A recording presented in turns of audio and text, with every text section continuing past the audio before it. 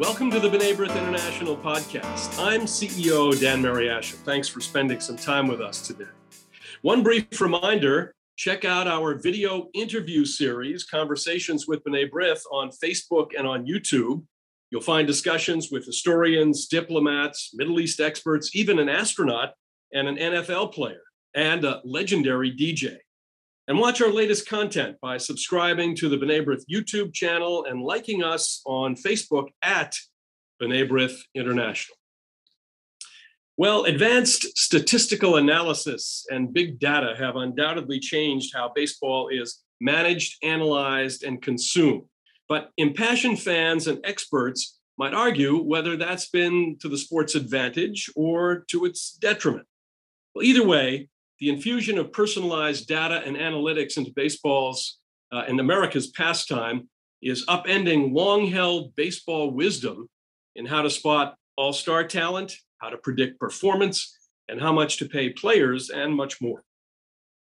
With me to break down all things baseball are Pesach Wolicki and Scott Kahn, hosts of the Baseball Rabbi podcast, part of the new Jewish podcast network, Jewish Coffee House. Wolicki and Kahn are experts in baseball history, reevaluating historical assumptions and applying advanced metrics to the grand old game. Pesach, Scott, welcome. Great to have you with us today. Thank you, Dan. Nice to be here. Thank you. Well, the first question always is, how did you get started in this? Why did you decide to do this podcast? But in this particular case, for both of you, you have a background in Jewish education. You have been involved in the discussion of Jewish ethics and all kinds of very interesting topics relating to the Jewish people and how we conduct our lives as Jews. But this is baseball. So how did you get into this podcast, Scott? Well, what happened really was that we had a yeshiva together. That should be noted first. Pesach and I founded and ran a yeshiva called Yisodei HaTorah in Israel in Beit Shemesh for post-high school students. After 11 years, the yeshiva closed down, and each of us went our separate ways looking for things to do. Pesach became involved in Jewish-Christian relations and dialogue, and I decided to go into the idea of podcasting and online education, if you want to call it, or online entertainment or some combination. So I started a podcast network called Jewish Coffee House. And when I was thinking of what it would include, I wanted to send the message that religious Judaism, Orthodox Judaism, does not need to only be concerned with the direct text in front of us. There's also something that we can engage with the world, in other words. And part of that means dealing with pop culture, perhaps even dealing with it from a religious perspective. And sometimes as a matter of recreation as well. With that in mind, the very first podcast I thought about was something which I just called in my head. It was about 5 years ago I thought about it, Baseball Rabbi. I thought it was a nice double entendre. On the one hand, both of us are rabbis. But second of all, I thought of it more in the sense of rabbi implying a scholar, somebody who would look at it from a deep sabermetric approach, because Pesach, years earlier, had taught me about sabermetrics, advanced analytics. Baseball is a fascinating sport, but I had always been a traditionalist looking at it the way that most fans look at it. I grew up as a big Red Sox fan. But Pesach is a baseball savant. It's a different level entirely. So he really brought me into that world, and I thought that this podcast with Pesach would be amazing. At first, I didn't even think I would host it. I thought they would have a rotating series of hosts, perhaps, with Pesach as the anchor. Long story short, at first, Pesach didn't have time, but eventually he called me up and said, I think we should do it. And at that point, it changed a bit, and I became the co-host along with Pesach. We created this thing called Baseball Rabbi. And by then, it actually had changed the original format. It no longer was dealing with baseball, even from a Jewish perspective. It's entirely baseball now. The fact that we're Jewish is only indicated by the fact that rabbi is in the title, and we occasionally mention that we're recording in Israel. Other than that, though, it is a totally normal, not Jewish at all baseball podcast. So that's really how it started. And I'm really happy we're doing it because it's a lot of fun. And I have learned a lot just from doing it and from talking with Pesach every week. Pesach, your take on it. And you did work, you have worked for many years on Jewish Christian understanding, bringing people together.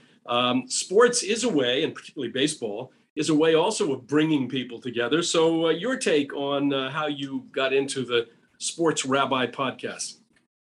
Well, Scott had mentioned the idea to me, and as he mentioned, I just said to him, yeah, that's a cool idea, but I don't have time for this. Baseball, as you could imagine from what Scott just said, has been a lifetime obsession of mine. to the point that I'm actually not a sports fan beyond baseball. I do not follow football. I do not follow basketball. I do not follow hockey. I think I've watched one Super Bowl almost by accident in the last 25 years. So, but I am obsessed with baseball. I mean, my life really boils down to my family, what I do for a living in Jewish Christian relations, and the Torah study that that fills other parts of my life, and largely at this point has to do with my work and baseball. I mean, it's really I would consider it more of a serious hobby than a fandom per se in my life. And this has been since I was a little kid. I mean, when I was, if you were to meet Pesach Wolicki as a 7 or 8 year old, I was memorizing the backs of baseball cards and creating my own, imagined realities. When, as a child, I did not fantasize about playing in the major leagues. I fantasized about managing in the major leagues. I mean, that's the type of kid that I was. But it's interesting that you mentioned my work in Jewish Christian relations, because when I finally called Scott and said, hey, let's give this a shot, it was after attending a AA game of the Corpus Christi Hooks, which is the Astros AA team in Corpus Christi, Texas, with 2 pastors. It was a Sunday, and I was speaking in a church in Corpus Christi, because I do that a lot. I travel around and and speak about Israel and the importance of the Christian-Jewish relationship in churches. And I had 2 churches to speak in on a certain Sunday in Corpus Christi, Texas. And one of them was in the morning and one of them was in the evening. And I looked at the schedule and I saw that the AA ball club, the Corpus Christi Hooks, were going to be in town that day. So I mentioned to the pastor of the first church I was speaking at, I said, hey, are you a baseball fan? And he's like, yeah, I'm a huge baseball fan. I love, we have a AA team here. I have season tickets. So I went with him and another pastor to the game, and we're sitting at the game. And in the first inning, the pitcher for one of the teams, based on what was going on in the count and which pitches he was throwing, I started giving my own analysis to what was going to happen in the game, and these 2 pastors who were sitting on either side of me, and I knew a lot of the players, even though they were AA players, they were shocked that I was aware of certain things about some of these prospects. And as I'm giving my commentary, they're just like, wow, you're saying things, you're giving insights into this that I don't usually get, even when I'm listening to a game on the radio or on TV. You should really do something with this. And then they started, and I was like, okay, maybe there's something to this. Maybe all of this life of obsessing over something as meaningless as baseball should be, and all this data and analysis that's in my head.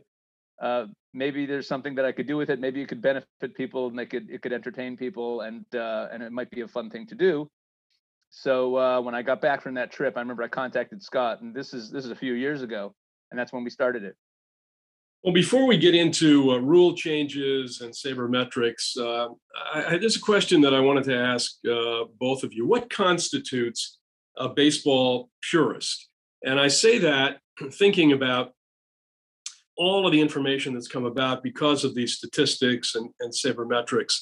When I was growing up, I would pick up, and I grew up in New England, but I picked up New York Yankee games on our radio in the kitchen, and Mel Allen, Red Barber, and Jerry Coleman at that time were the broadcast team for the Yankees. And I lived in New England, and we had Kurt Gowdy, who was broadcasting with, at that time, Ned Martin and Mel Parnell. And there would be, in between pitches, there would be long periods of silence, and you could hear the crowd noise, and it was a summer night.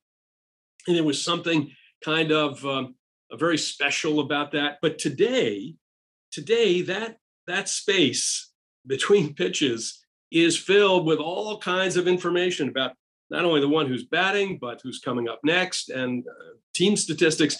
And sometimes I feel that there's kind of an overload. So how do you respond to that, Scott? Well, you asked to define a purist, and I guess you really, perhaps this is a semantic question, but I'll give you my answer to that question. I think there are 2 different types of baseball purists, one which I think is good and one which I think is incorrect. The baseball purist, which I think is an incorrect form of being purist, meaning I think it's misguided is a better way of putting it, is a baseball purist who denies that advanced statistics really help us understand the game better, who still thinks that saves, for example, is an accurate gauge of how well a reliever does in the ninth inning, or thinks that RBI is a meaningful statistic the way that I did when I was 5 years old. That's a baseball purist who's ignoring the mathematical reality. We can see what things mean just by analyzing certain things. So to me, that's a baseball purist who might be looking or barking up the wrong tree. On the other hand, a baseball purist who prefers the game as it once was, who says, yes, I know that analytics have helped us do better in the game, help us decide, as you said correctly at the beginning, how much to pay a player, when to pay a player, perhaps having a starting pitcher only go 5 innings instead of going for a complete game. I know that works, but I liked it better the old way. That kind of baseball purist is someone I admire, and I'm probably in that camp too. I think that analytics have helped us understand baseball better. I think it's helped us or help people involved in the game. I'm not exactly in the game. I have a podcast about baseball called Baseball Rabbi, but they'll help those in the game allow their teams to win or perform better. It doesn't mean it's made the game better. In fact, I think in a lot of ways, it's made the game a lot less entertaining. And that's evidenced by the way things have gone. This year, offense in baseball is as bad as it's been in the history of the game, including back in the early 1900s and even earlier. That's partially because of cheating on the part of pitchers. But as we stand today recording, the collective baseball batting average is 239. In 1968, the year of the pitcher, the lowest of all time was 238 at the end of the season.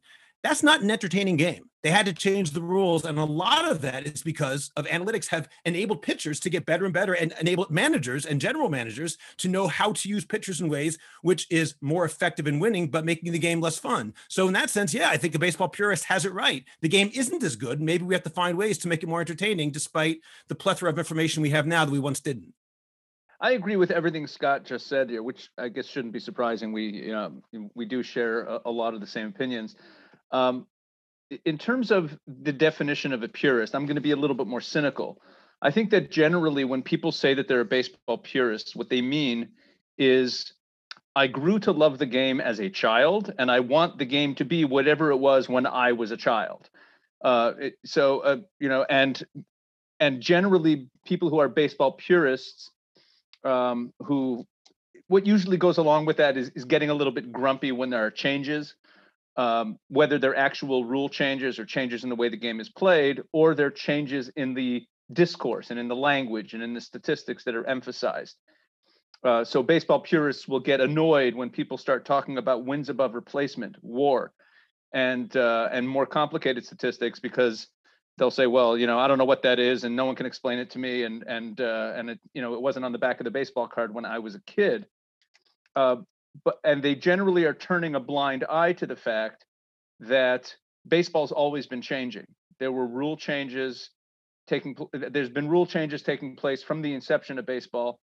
So I really think that most purists, again, they just have a snapshot in their head of what baseball was like when they were a kid. And based on that snapshot, they want it to be that way forever after. So that's my take on the definition of a baseball purist. Well, you're right about the back of the baseball card. I actually had to learn a lot of this myself. So it took me a long time as an 8-year-old or a 9-year-old to figure out exactly what AB meant. It took a long time, or RBI. I just saw numbers, and you're right. These kinds of advanced statistics were not there. Well, given that data-driven analysis from arm speed to spin rate, launch angle dominate today's game, what statistical categories for a season and a career do you think will be most affected by modern day rule changes for today's players? By the rule changes? Yeah. Okay, so I think the number one statistic, and this is a really simple one to get our heads around, that is most affected by rule changes, or let's expand that a little bit, if you don't mind. Not just rule changes, but changes really in the way the game is being played, because you just brought up things like spin rates and launch angles. And I think the number one statistic that is difficult to evaluate going forward is strikeouts. And let me explain what I mean by that. Every single statistic has to be evaluated in its historical context if you really want to understand the true value. So let's be honest with ourselves. We talk about a 300 hitter as being some sort of gold standard. Well, in 1929, 6 I'm sorry, 1930. In 1930, 6 out of the 8 teams in the National League had team batting averages of over 300. The entire team. The Philadelphia Phillies finished last. They had a team batting average of 303. They had 3 players on their team who hit over 390. They finished last. In 1968, the American League batting crown was Carl Yastrzemski with a 301 batting average. He was the only player in the league who hit 300. So if we're to be perfectly honest, when fans who have a traditionalist mindset, and often, and this is where it really breaks down, will say, well, Bill Dickey hit over 300 a number of times, and therefore he was a great hitter. Bill Dickey's prime took place during the greatest surge in batting average in baseball history, and that 300 batting average is really worth more like a 260 batting average in a normal time period. So there's, context matters a lot, but generally, the reason that we don't have to worry so much about this issue is that throughout baseball history, there's been ups and downs with batting average, with home runs, with a lot of different statistics. There's been ups and downs. There's been low pitching eras, there's been eras like the mid 1990s where offense suddenly started surging again, and we kind of accept that as part of the ebb and flow. The problem with strikeouts is that the change in strikeout rates has been in one direction. It has never gone down. It goes up every single year. If you take a look at the percentage of plate appearances that end in a strikeout, it has been rising. It has never taken a step backwards, and we're talking 40, 50 years. I think there's one year where it dipped a tiny bit and then it continued. And especially in the last few years, it just rises and rises and rises. And the problem with that is when you get to a situation where someone like CC Sabathia, who just retired just after getting his 3,000th strikeout, which is kind of in the same range if we think about all-time numbers as 3,000 hits. Every pitcher who's ever had 3,000 strikeouts is in the Hall of Fame, unless there's some mitigating reason why they're not there, like Roger Clemens. 3,000 strikeouts is a kind of gold standard. So when you have a statistic that is skewing in one direction, and it's not heading back. I mean, right now, this season, for the first time, the entire league is striking out more than once per inning, which used to be like people like Nolan Ryan would do that, and our jaws would drop because he was striking out more than one an inning. That's the league now. So that's a statistic that's actually losing its meaning. Another example of a statistic that's losing its meaning, but not because the game has changed, but because our knowledge has changed, is what Scott brought up earlier, where our analytics have changed the way we understand something. So the idea, for example, of the save being a meaningful statistic. The save has always been an extremely flawed statistic, but people didn't really pay attention to it. They sort of accepted it. Oh, he saved the game. But it doesn't actually describe something that took place on the field. Because, for example, if the starting pitcher pitches a complete game and the final score is 2-1 and he wins, why doesn't he get a win and a save? I mean, he got the last 3 outs, and then he pitched the 9th inning. He got the last 3 outs of a game that was close. He did the exact same thing that a relief pitcher coming in pitching that inning would have done. Meaning, why doesn't he get a win and a save? The reason he doesn't is because he's the starting pitcher, and that's the way that rule is written. It's a very strange rule, and it has a lot of illogic in it. RBIs are very context dependent. They're not actually a skill in the sense that RBI percentage might be a more interesting statistic. What percentage of the runners on base does a guy drive in? But there was one year that Joe Carter, it's one of my favorite statistics. Joe Carter played one season on the San Diego Padres, and he drove in over 100 runs. Hitting in front of him that year were Tony Gwynn, Gary Sheffield, and Bip Roberts, who all were incredible at getting on base. It was an amazing offense that Padres team had. Joe Carter hit 4th. He drove in over 100 runs, but in the entire major leagues, he had one of the lowest percentages of runners on base driven in of any player in baseball.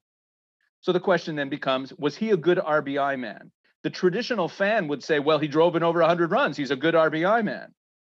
But the fact is that if you took the average player in baseball and put him batting fourth on that Padres team, he would have driven in more runs. And that just illustrates the point of how meaningless that statistic is as a measure of skill. But for the first 75 years or so of baseball history, or maybe more, whoever led the league in RBIs would usually be the front runner for the MVP award.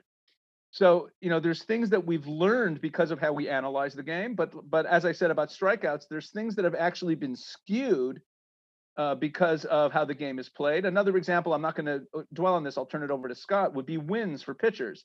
The way pitchers are used is so different now that it's not really an accurate gauge of their value. Yeah, Scott, just on that, go ahead. And I want to ask you about another rule change that a lot of folks are talking about. Go ahead. Yeah, I just want to comment one quick comment about when Pesach said that it's so much context driven. That's an interesting idea that analytics at times, speaking about the romance of baseball, we talked about being a purist, how sometimes analytics can take away from that romance because you're seeing, how the sausage gets made in a sense, it's really going on behind the scenes. But on the other hand, at times, unlike the examples where Pesach was giving saves, RBIs, wins, where a 20-win pitcher, maybe it isn't as great as we thought, or 120 RBIs might not be so meaningful. On the other hand, sometimes analytics can help us say that what I saw actually was as good or even better than the statistics show. I'll give you an example. Ozzie Smith, when he played, was considered the best shortstop in baseball. Now that we have advanced analytics and we look back, we can say what we saw was real. He was even better than we thought. Another example that's close to my heart, Pesach mentioned Carl Yastrzemski. As a little kid, he was my favorite player. In 1967, Carl Yastrzemski won the Triple Crown. He was Sports Illustrated's Sportsman of the Year. He was the MVP. And yet, if you look at his numbers, they were excellent. 320-something batting average, 120-something RBIs, 44 home runs. Terrific, but, they're not the greatest numbers of all time. But with advanced analytics, we can say, what was it that people were seeing? Somehow everybody knew that Yaz was doing something really, really special. That year was not just another great season, but something unique in the annals of baseball history. And with advanced analytics, we can look back, analyze other things that he was doing, whether it was getting on base, not in the context of a hit, like a walk, or his defensive metrics, and so on and so forth. And we say that year was actually one of the greatest years of all time. In fact, according to Baseball Reference's WAR measurement, wins above replacement, it was actually the greatest season in history, apart from someone named Babe Ruth. No one else has had a season that great in the history of hitting as he has. So in that sense, context allows us to say, you know what? Looking at the numbers doesn't tell the whole story. Analytics helps fill in the gaps, and it was even better than you thought. That's what I wanted to mention. Well, there's even something else about Yastrzemski, and we could go off into that, but we won't. Other than to say that he was probably among the first, if not the first, to really take off-season conditioning seriously. And he would work out with the Red Sox trainer. They would work out, I think, in Linfield at the country club there. And a lot was said about the fact that he really took those months off very seriously, and that I'm sure helped with his career statistics. I know they say that before 1967, he was very clear. The big difference between 1966 and 67 was that off-season conditioning. He said he did it. He never did it again to that degree, he said, but he did it more than ever before. It's so interesting that you raised that point, because one of the unique things about Yastrzemski's career for his era was his incredible longevity and durability. He was virtually never on the disabled list. I don't know. I could check that to make sure that he never was. But if I'm not mistaken, he actually played his whole career without missing time for injury. It's just and maybe that has something to do with it. That's interesting. And think about the fact that he stepped in after the season after Ted Williams retired. Now, a recent rule change that I think has drawn the ire of more traditional fans and those who embrace sabermetrics and new school approaches is putting a leadoff runner on second base in extra innings. Now, what was the goal of this rule change, and how has it affected the game? I think about, again, as kids, because we do relate to this as kids. And, I think about rule changes sometimes that we see now, the kind of rule changes we made when we were kids. So, the sun was going down, we were still playing, we played on a field up the street that was kind of on an incline. It was a big apple tree around first base. And, somebody's mother would call the kids in. It was time for dinner. And you'd start, making rule changes in order to see who could win the game. That, I'm being somewhat, being two strikes for an out. But, I know. What about putting the runner on second base? Who wants to take that one? I want to take it. Okay, Pesach.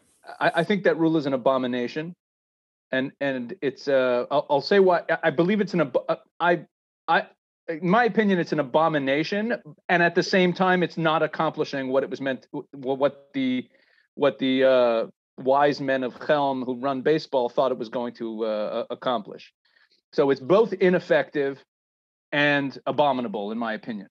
I believe it's abominable to me because there are other rule changes that have either been implemented or are being contemplated by baseball that, whether they're misguided or they make sense, they don't actually strike at the heart of what baseball is and what a game is. For example, there's a new rule that if a pitcher's brought in a pitching change, he has to pitch to a minimum of 3 hitters.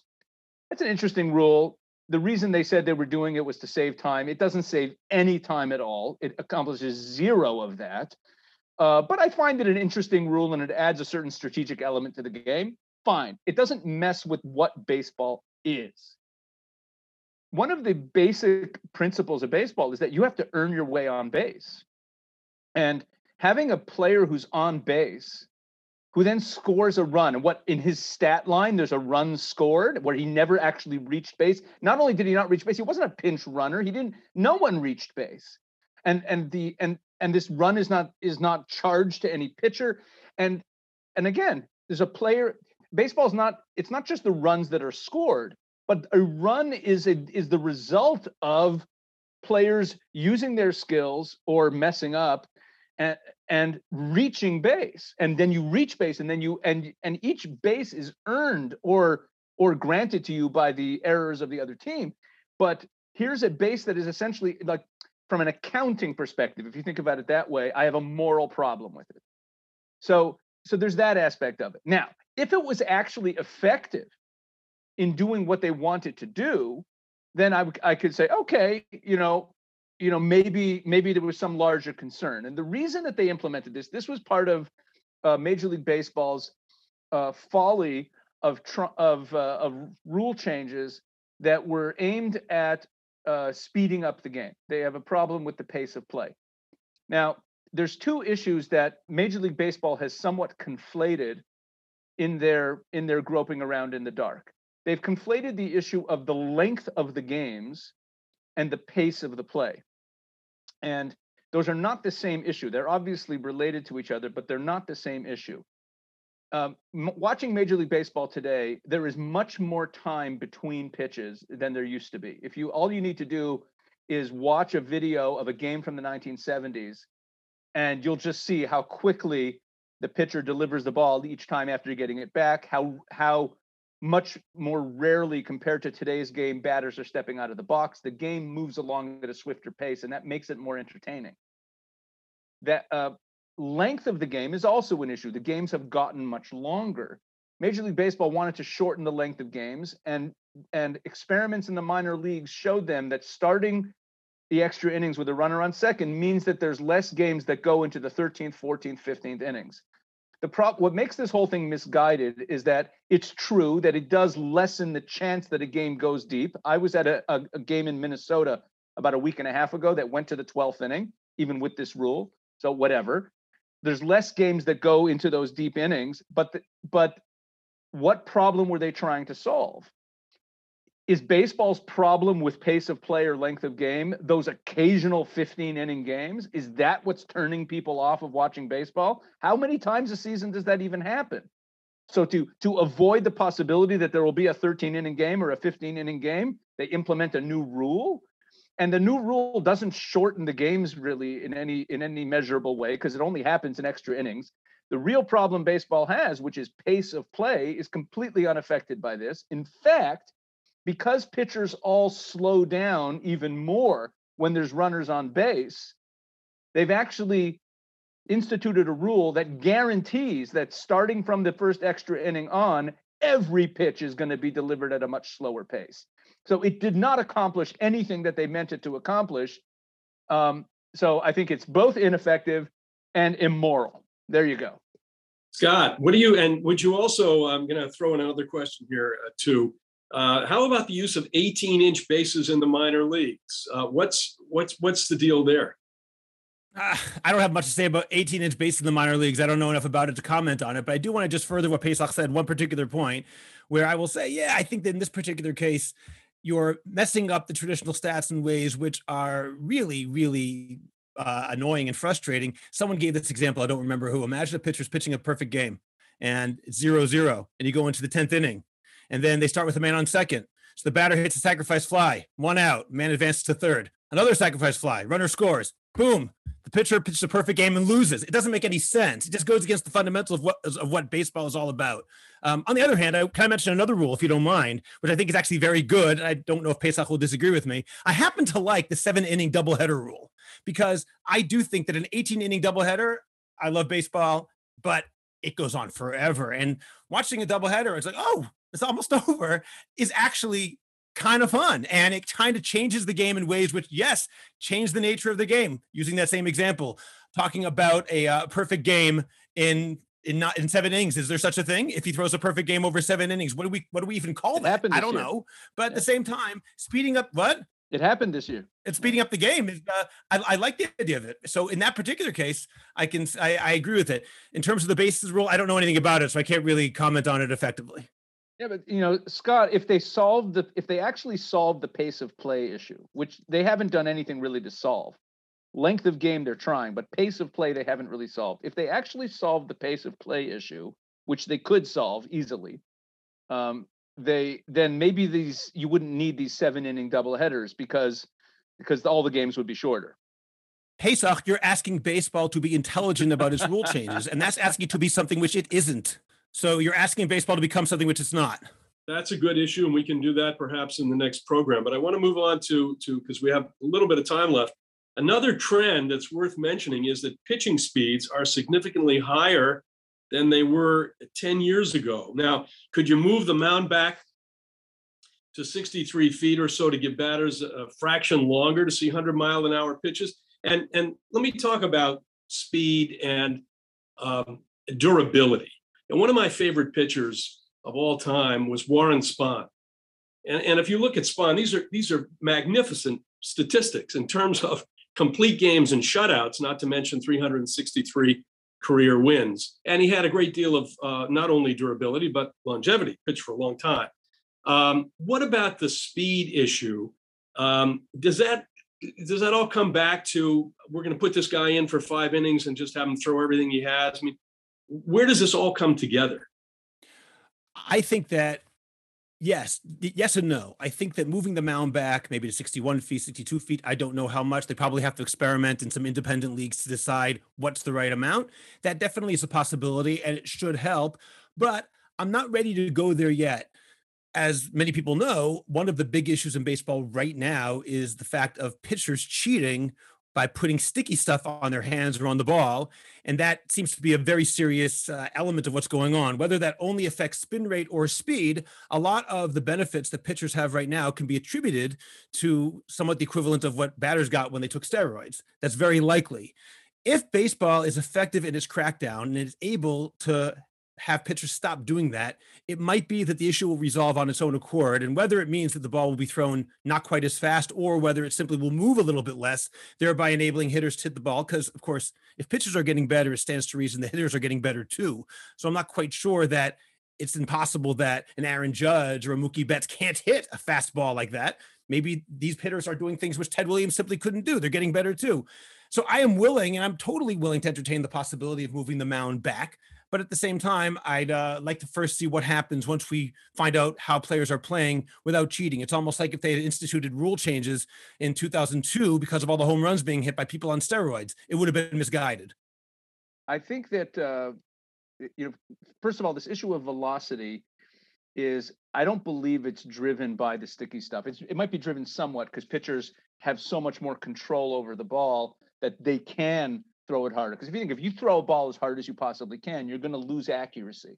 To throw a ball both accurately and hard, maybe it's helping them. But I think that the advances in velocity are really due to a side of what we might call analytics or technology in baseball that fans aren't really privy to. It's not part of the stat pages that we read or any of that. And that's the training methods. These pitchers are not just training in the offseason. They're not doing just weight training or throwing a lot. They're going to labs. There are labs where they're strapping nodes to these pitchers, and they have all sorts of setups with all sorts of ways of measuring their arm angles, and every muscle in the body is being watched, and they are perfecting their pitching mechanics. They're bigger and stronger than players used to be. All you need to do is take a look at the average heights and weights of players going back 2 decades, 3 decades, 4 decades, and you will see that players now are much bigger, especially pitchers. Pitchers are groomed from a young age. When they have big kids now, they make them pitchers. The scouts like big, tall guys to be pitchers. They throw harder. So I think there's a lot of things that are contributing to pitchers throwing harder. I am in favor of trying out moving back the mound. Now, when that happens, if it does happen, if baseball tries that, and I know that Theo Epstein, who now has this job in MLB's office, has been considering it. Traditionalists, here's a good example of where traditionalism breaks down. Traditionalists will scream and yell. 60 feet 6 inches came down, with Moses on Sinai, and you can't touch that. But we have to remember something about 60 feet 6 inches. That wasn't always the distance. If you go back to the early days of baseball, they were playing with it. Why were they playing with it? Because they wanted to find the right balance where it's not too easy to hit and not too hard to hit. They were looking for the right balance. Well, if technology and other factors have created an imbalance where pitching is so far ahead of hitting that balance that was achieved by 60 feet 6 inches no longer exists, and we move the mound in order to reinstate the balance, then we're actually preserving the purity of the game by moving the mound. And the traditionalist who would refuse basically has their head in the sand and is allowing an imbalance to come into the game. Now, one more point on the moving of the mound. If they choose to move the mound, what we will expect to happen is not necessarily that the hitters can suddenly hit the fastballs better, or only that. The main thing that will happen, my prediction, is a rise in walks. When the mound was lowered after 1968, the main statistical effect was a rise in walk rate. And that makes sense. Pitchers' pitches, especially their breaking stuff, is so carefully designed to cross the plate at a certain angle that if you move the height of the mound or if you move the mound back, then they're going to have to relearn all of their breaking pitches. And there's going to be that's going to be a learning curve that I would suspect it's going to lead to a significant rise in walk rate. But I'm in favor of trying that. Since you're the baseball rabbi, do you sometimes focus on Jewish ball players and their impact on the game? I mean, past and present, from Hank Greenberg, Sandy Koufax, to Max Fried. Do you think that Greenberg might have broken Babe Ruth's home run record in 1938? I mean, do you look at that as well? Because we're still looking. Every time spring training rolls around, we all get emails about the new Jewish ball players. How do you look at it? It's interesting you asked that question. It's interesting. Go ahead, Scott. No, it's okay. I think that we actually have, in some ways, almost shied away from dealing with that only because we did not want our podcast to become a Jewish podcast per se. We wanted to expand our audience. In fact, even at the beginning, we questioned whether calling it the Baseball Rabbi was a good idea. In the end, I think it was a good idea because it gives us a sort of unique quality there. But we didn't want people to think this was a Jewish podcast. I mean, we're very proud of being Jewish, but it wasn't something which we wanted to emphasize per se. It was about baseball, and it should be open to all people. And in fact, many of our fans are not Jewish. That said, we do obviously take a lot of pride in Jewish ball players. In fact, we interviewed Art Shamsky, Jewish Mets ball player last year. And actually it was even less than last year. It was in the off season. So we definitely take pride in it. And sure, so guys like Hank Greenberg, I think it was the Hebrew Hammer, is that what they called him? He was definitely someone that almost broke Babe Ruth's record that year. So came close, but unfortunately didn't play long enough to do much more than that. But obviously a wonderful ball player. And I definitely am proud of Jewish ball players myself. It's interesting. I talked about how, I've been so obsessed with baseball my whole life. And this may seem surprising, but like, even, growing up, I'm the son of a rabbi, and I'm very Jewish. It never interested me. Meaning, I was never one of those Jews who felt a greater affinity for certain ball players because they were Jewish. I can't explain why. I just never. I think the way to explain it is that for me, baseball was this fantasy world, this other reality that I stepped into. It has its own heroes and villains and plot lines and history and politics, but it's completely separated and has no impact on what we'll call the real world with its history and politics and heroes and villains. And to me, the fact that certain players were Jewish or whatever nationality they were meant absolutely nothing to me. And it's only now in the last few decades since I moved to Israel, and especially in the last decade or so, where we have the Israel national team making some noise at the World Baseball Classic, and now we have the Olympics coming up, that the whole aspect of Jewish players has become meaningful to me. Again, I'm just kind of analyzing myself. It's a little bit interesting, but it's not something we emphasize in our discussions at all. Our podcast, and I hope that some of your listeners will try it out and go find a Baseball Rabbi podcast and listen to it, but it comes with a warning. There have been people who are sort of casual baseball fans who listen to our podcast and it's just like, it's too intense. It is really for serious fans. On the other hand, I know many baseball fans, a number of our listeners who were casual baseball fans, and through listening to our podcast, kind of became converted to becoming much more serious fans who are fans of analytics. Well, I'm going to put you through one more intensive question here, or series of questions, because we're coming to the end of our time. Although, let me add something about Jews in baseball. I mean, I am in that, as I think you are, somewhat younger than me. I was in 1963. The Sandy Koufax sitting out Yom Kippur was extremely important to a lot of folks in our generation for all kinds of reasons, having very little to do with baseball.